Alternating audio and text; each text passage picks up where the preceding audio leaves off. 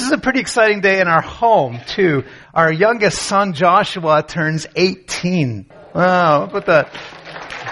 And he's not here, so we can say whatever we want about Joshua, except that this goes out on YouTube. Sorry, Josh. We realize that for our family, that kind of means that the emergence from the COVID cocoon is complete. We went into COVID with 3 kids and we came out of it with 5 adults. It turns out that even a lockdown cannot stop childhood development. I mean, you know what that's been like, right? Because we see it, we're surrounded by it.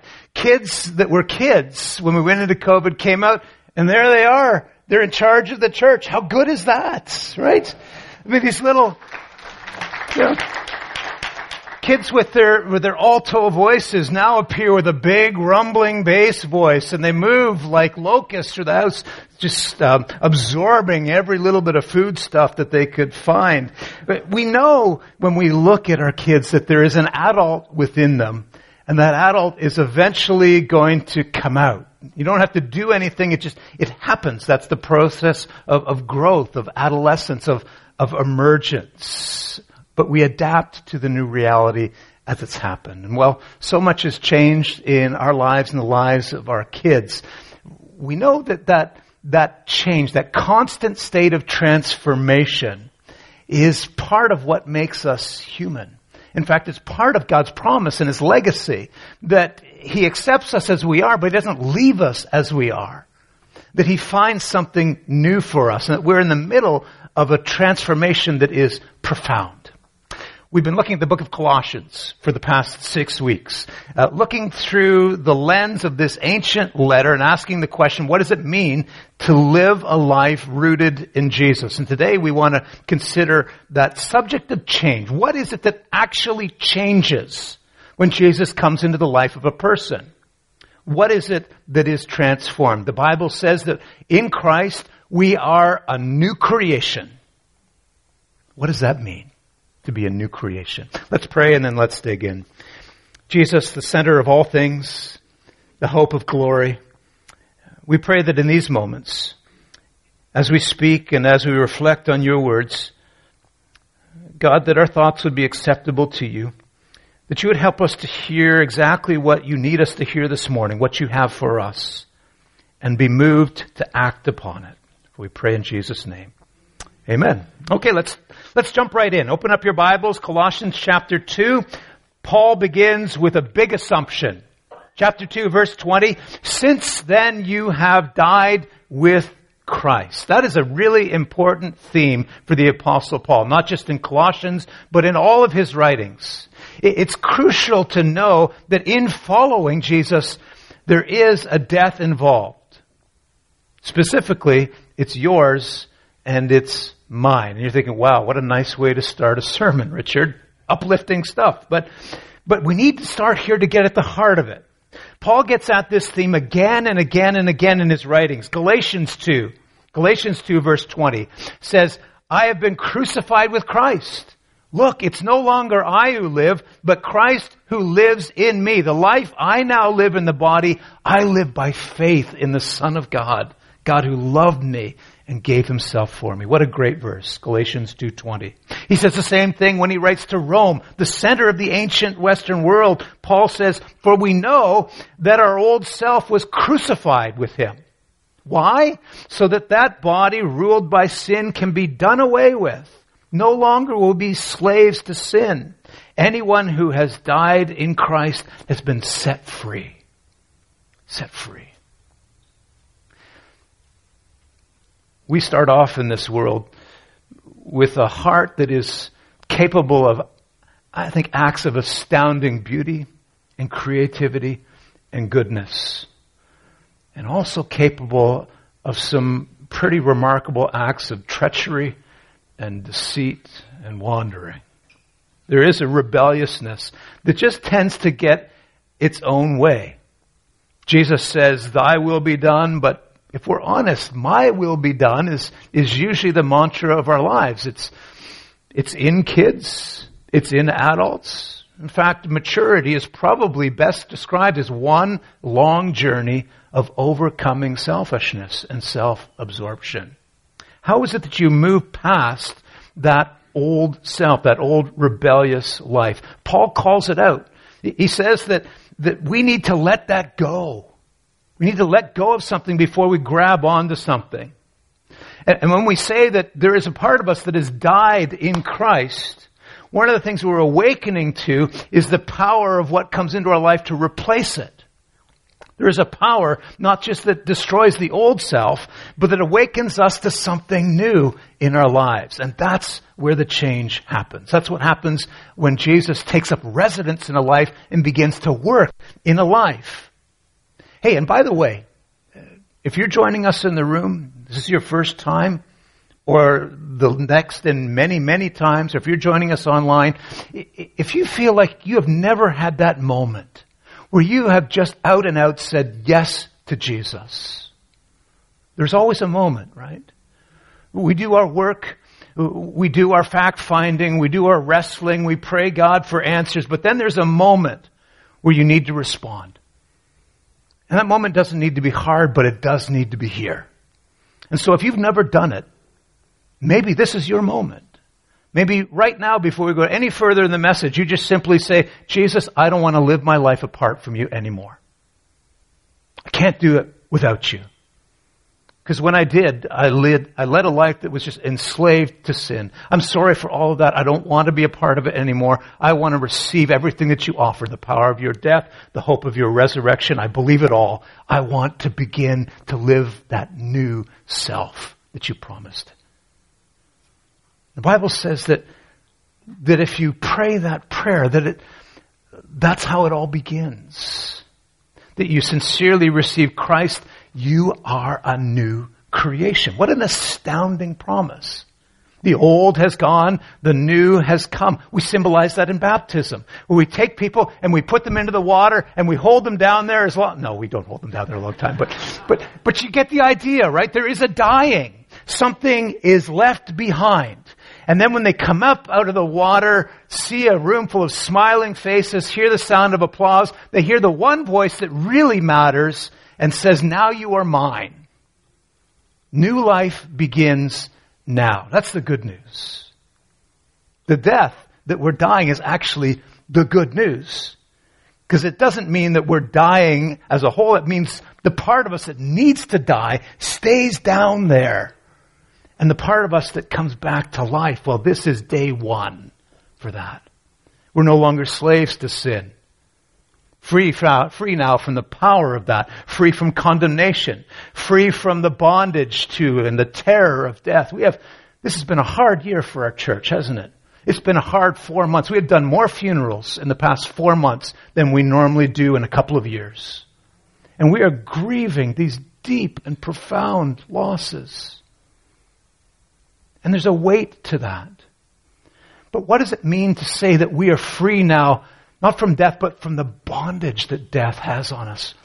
Because death doesn't get to speak the last word in our lives, does it? It's only ever meant to be a transition and only ever temporary. We are freed from that. We are free from all of the human rules and legislation and religious activity, just frenzied activity, like we're on this hamster wheel going and going and going, trying to measure up, trying to earn God's favor. We're free from that. We are free from the guilt and the shame of not measuring up. It sounds good, doesn't it? Doesn't it? I'm just checking to see if they're still awake. Yeah, it sounds good. It sounds good, but there's a problem because, if we're honest, there's a part of us that doesn't want to stay dead and buried. It just keeps coming back. How easily that we go back to those things that had power over us and enslaved us. We layer in all of these rules and restrictions into our lives, and we think it's going to make us better and more holy, and God will look down on us and smile bigger. But the truth is, it's just making life hard. Because it's fueled not by the power of God and this new life He wants to do in us, but our own relentless pursuit of rule following. The Colossian church, Paul's writing to Colossians, was made up of people who majored in the minors. They were all about rule following. Now, to their credit, this is not exactly their fault. This is their background. They were part of a religious culture that was steeped in rules. When they found Jesus, there was something that was exciting, but there was something that they couldn't quite let go of. Following the Torah, the Old Testament in Jewish language, following the Torah was just absolutely central to their understanding of who God was and what it meant to live for Him. And that's a good thing. But somehow over time it got calcified and reduced to a list of what you should do and what you shouldn't do. And it's not the 10 Commandments. We know the 10. For them, there were 613 rules in the Torah. And they tried to follow them all. How can you even remember them all? But that was the trap. And these young believers in Colossians followed the only pattern that they had known in their life. That rules are the way to please God. And so it's no surprise that they bring this into this new era in their lives, this newfound faith in Jesus. So they are new creations, but they're living under the weight of this old yoke. Does that make sense? New creation, old bondage. And Paul doesn't want to have anything to do with it. He asks this question, Colossians 2:20, why do you still live as if you belong to this world? Why do you submit to all of these rules? Well, it turns out that the old self, the part that we would love to see dead and remain buried, that old self is resilient. It just keeps coming back. It's like some horrific villain in a horror movie. Just when you think they're gone, there it is again. The old self, clamoring for power, wanting to recreate the same old barriers and restrictions that jam up our lives and get in the way of our relationship with God. We wind up restricting our freedom and creating rules that go far beyond whatever God thought for us. And isn't it interesting that if you were to ask people, particularly young people, about their impression of the church, wouldn't they say it's primarily about rules? This is a place with a lot of rules. And when you come in, we expect that you're going to follow all the rules. And if you don't follow the rules, you stick out. And when you get in trouble, we could call the principal's office and time out and scolding. But that's what life looks like if it's bound to the past. The strongest words that Jesus had for the religious teachers, the experts in the rules and the laws, the strongest words of condemnation that he had were for those teachers. He called them blind guides. You've neglected the important things. You've majored in the minors. You appear righteous on the outside, Jesus said, but the inside is another story. And so Paul wants to keep focusing not on the rule book, but on God who gave us the book and keeps lifting up the name of Jesus. Moses gave the law, he would say, but Jesus gave his very self. Jesus is the point. Let's not make it about the rules. Let's make it about the master. I need to say this, just a little, because I don't want anybody to go away and think, well, we don't read the Old Testament anymore. Jesus loved the law. He loved the scriptures. He loved the Psalms, like Winslow read for us today. He sang the Psalms. He was even singing Psalms on the cross. He loved this, but he knew the point of the rules. The point of the rules was to bring people to God, not to serve as a wedge between them and God. Don't think I've come to abolish the law, Jesus said, Matthew 5. I've not come to abolish the law and the prophets, but I have come to fulfill them. Everything that they were trying to do is now done in me. So let's not make it about the law so much as we make it about the master, about Jesus. Rules can be really comforting.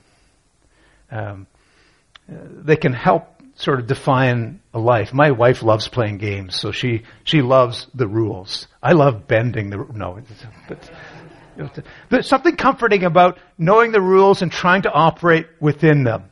And they can make us sound wise and profound and give us a sense of control. We know the rules and we're following. But they're not, as it turns out, very great at transforming people.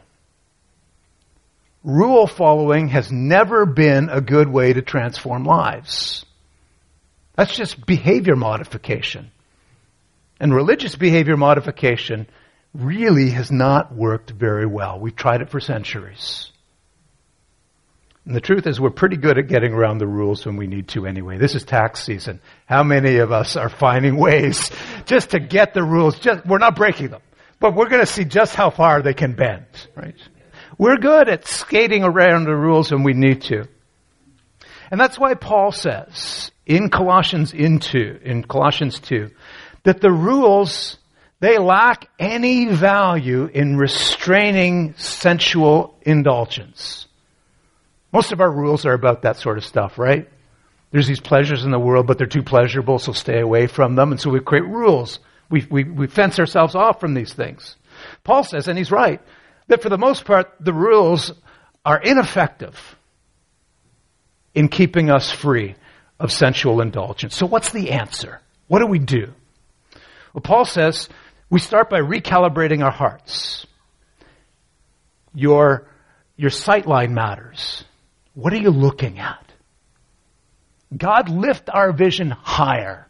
Allow us to see something more. Not grounded in this earthly reality with all of its hard rules and our failure to achieve them, but no, set your hearts and minds on things above, is what Paul says. We live out of a true identity, our new self, a new creation, and we keep our eyes focused on the one who's doing it. There's a language that the Bible uses to talk about that elevated vision. What does it mean to have an expanded vision of yourself and the world and what God is doing it? What does it mean to be bigger and more generous in the way that we see the world? The Bible calls that kind of sight the kingdom of God. Here's what one writer, how they describe that term that is so prevalent in the New Testament, the kingdom of God. The kingdom of God is the place where God reigns. It's present wherever what God wants to be done gets done. It is the range of God's effective will. God's reign is all around you. It is from everlasting to everlasting, and it is the natural home of your soul. The kingdom of God is the natural home of your true self. It's a big vision of what God is doing in you and in the world. Mark's gospel begins the whole story that way. Jesus appears for the first time on the stage of history as an adult gifted by God, and he says, the time has come. The kingdom of God is at hand. Repent means start again. Time for the great do-over. Repent and believe the good news. What's the good news? The kingdom of God is near. The time has finally come. How can it be true that the kingdom of God is at hand? Because I woke up this morning and I read the news about the Leafs and I went, yippee! And then I read the news about Sudan. And my heart sunk. With all of the relentless waves of pain and suffering that come crashing over us in the world, with the battle going on in my own heart every day, trying to do what I think God wants me to do. At what point do we say this kingdom of God doesn't look like it's here? Where are the signs of it? What would we expect to see? Let me introduce you to a theological concept, and it's an important one. And I hope it doesn't feel like a cheat, because this is, I think, the way that we wrestle best with what God is doing in the making of a new creation in you. When we think about the kingdom of God, we accept that the death of Jesus on the cross, the resurrection, that was a hinge point in history. Something changed. Something began there. So you could say the kingdom of God began in Jesus. Jesus was right. It's at hand. It's right here. It's happening now in your midst. The kingdom of God, the power of the cross, the hope of the resurrection. But at the same time, we know that there is a moment in the future. We don't know when, we don't know what day, even the angels don't know the day, the scriptures say. But there is a moment in the future when Jesus will return and make everything right. So yes, the kingdom of God has begun, but no, the kingdom of God is not fully realized, fully consummated, culminated, if you'd like, until Jesus comes again. So here's what we use. Here's the theological language. We say that the kingdom of God is both now and not yet. Now and not yet. Have I confused you? Let me see if I can help you with an analogy. Think about the seasons. I grew up in Canada. I'm probably one of the rarities around here, but I grew up in Canada, so I know how seasons work. I am used to celebrating spring in my boots with my winter coat on. March the 20th was the first day of spring in Canada. It was 3 degrees outside, and it got colder later that week. And then God teased us with a little bit of summer weather, and then it got cold again. But I know that over time, we'll start to have more warm days than cool days. The grass is greening up. The flowers are starting to appear. For some people, that sense of depression lifts. Spring is here, but not yet. That makes some sense? It's here, but it's not yet. The kingdom of God is here, moving through the lives of God's people. An unstoppable roadway, being mapped out one life at a time as we make our way towards the fullness of what God is doing. It started, and it's going to be finished, and we live in between. It's now, and it's not yet. But we want to say, as God's people, that it's coming. Of course it's coming. And it's here. God reminds the Colossian Christians through Paul of who they are. Let me remind you, using Paul's language, of who you are. You are citizens in the kingdom of God. That is your identity. You are sons and daughters of the living King. You are ambassadors for Christ. He makes his appeal to the world through you. That's your identity. We need to live in this world as if we belong to the next. That's the dynamics of life in the kingdom that is both now and not yet. We live in this world like we belong to the next, because we do. In this world with pain and grief and loss, it's really tempting to fall back into the old patterns, subject ourselves to the same old rules, give up our freedom, but that's not the end of the story. Jesus promised his disciples, he says to you and I, I've told you all of these things so that in me you may have peace. John 16:33. Because in this world you will have trouble. Remember, it's now, but it's not yet. In this world you will have trouble, but take heart. I have overcome the world. Sometimes the kingdom is hard to see. Sometimes it's hidden in the world and hidden in people's lives. Sometimes people's eyes get blinded. The scripture uses a very pictorial language for it. It says we see the world like through darkened glasses. We catch the shape and the outline of it, but the fullness isn't revealed to us yet. We shouldn't be surprised that there will be setbacks and struggles and doubt. Our hope is not based on a life that's devoid of pain. Our hope is knowing how things end. We know what's written on the last chapter of the story of our lives. All that's hidden will be revealed. Our real nature will be celebrated. That's why Hebrews says in Hebrews 11, this is the faith that we have. It's the confidence in everything that we've hoped for and the assurance about the things that we have not yet fully seen. Discipleship, following Jesus, just means learning to live with that mindset that says we will place our hope ultimately not only in what God has started, but in what God will finish. Paul says our life is hidden with Christ. Our hearts and minds are being remade, reshaped. We are new creations. But just like those kids who sort of entered the COVID cocoon this big and exited it this big, we didn't chart that progress one day at a time the way that we would be struck by it if we placed a beginning and an end side by side with a 3-year difference. Does that make some sense? That the change is hidden, but it's real. That it's slow, but it's persistent. That we are people who live. The hope that we have is like the air that we breathe.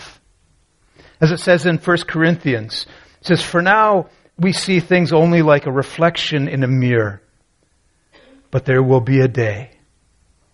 This is the not yet. There will be a day when we see face to face. "Now I know only in part," 1 Corinthians says, "but then I shall know fully, even as I am fully known." Your spiritual DNA will be expressed over time.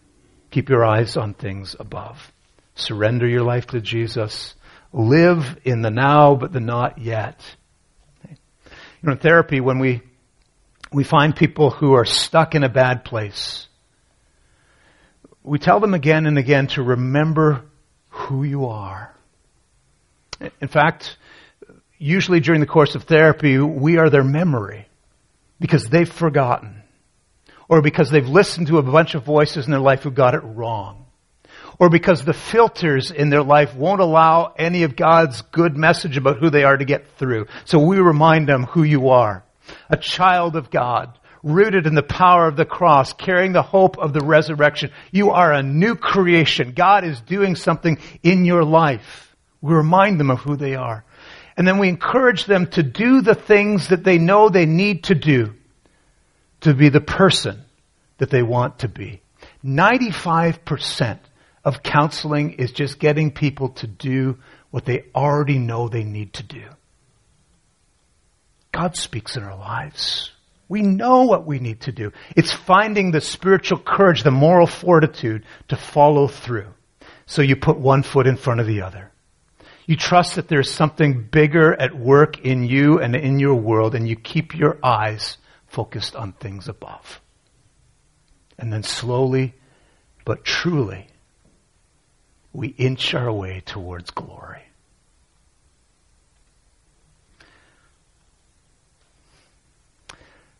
I'm not sure how that lands with you today. Maybe you've been trying to do a bunch of things that will make your life look better, will make you feel better as a person, or maybe you've just kind of given up and you've resigned yourself to my life as it is now that's the best it's going to be. However you find yourself today, it's good that you're here. I don't think there's any accidents in your being here, whether you're joining us online, whether it's April the 29th on your calendar or some date off in the future. You're here. And you're here is one way that you say with your presence, with your body, I want this in my life. So let me just offer 3 quick encouragements, only a minute each, and then we'll wrap things up. First, this, a promise. Following Jesus will change us. It's inevitable. It doesn't happen overnight. Sometimes it can feel like nothing is happening at all. Sometimes it might even feel like you're going backwards. But you're not. You are a new creation. What is most important about who you are, that change has already happened. And then we spend the rest of our days inching towards glory. This makes living in Christ kind of like an exercise in trust. I keep trusting that God is at work. If I were to graph my spiritual life, it probably looks, I don't know, like this, goes up, goes down, goes up, goes down, long, flat spells, maybe some great spells where everything is going up like this, some sad spells where things are coming down. But I trust that God is always at work doing something in me. That's His promise. And we hang it all on that promise that God is doing a work in us and He will see it through to completion when He comes again. Another thing we let go of is the expectation that change, real change, lasting change comes wrapped up in nice, tight little packages. It doesn't. If your life is a mess right now, chances are you're changing. Because that's what change looks like. It is messy, it is uncomfortable, it's very seldom linear, it takes lots of different turns, and it takes a toll. And it's worth it. So many of the most profound things that happen in our lives happen in ways that we could never have predicted, we cannot control, we don't make it happen, but we trust that God does. He makes it happen, and He is in control. Finally, I want you to know this. Who you are right now, today, is not the end of your story. There is always hope. We live with hope. It's the air that we breathe. Nobody's perfect. We like to say that around here. Nobody is perfect. But anything is possible. That's the dynamic of life in the kingdom that is now and not yet. It's never too late. And God will always do what God promises to do. Who you are right now is not the end of the story. Let me give you the end of the story, and this will be the end of the sermon. Colossians 3, verse 4. Here it is. When Christ, who is your very life, appears, then you also will appear with him in glory. That's God's defining word about your life, about your true self. It's the hope of lasting change for you, for me, for all of us. Let's pray to him together. Jesus, I confess that I feel some days like I'm still a long way away from that new self that I want to be. I confess that sometimes I get ahead of myself. I get discouraged. I wonder, Lord, some days whether you're still doing anything at all in this old heart, but I trust you. And we want to trust you more, Lord. We open your hearts to your work in us.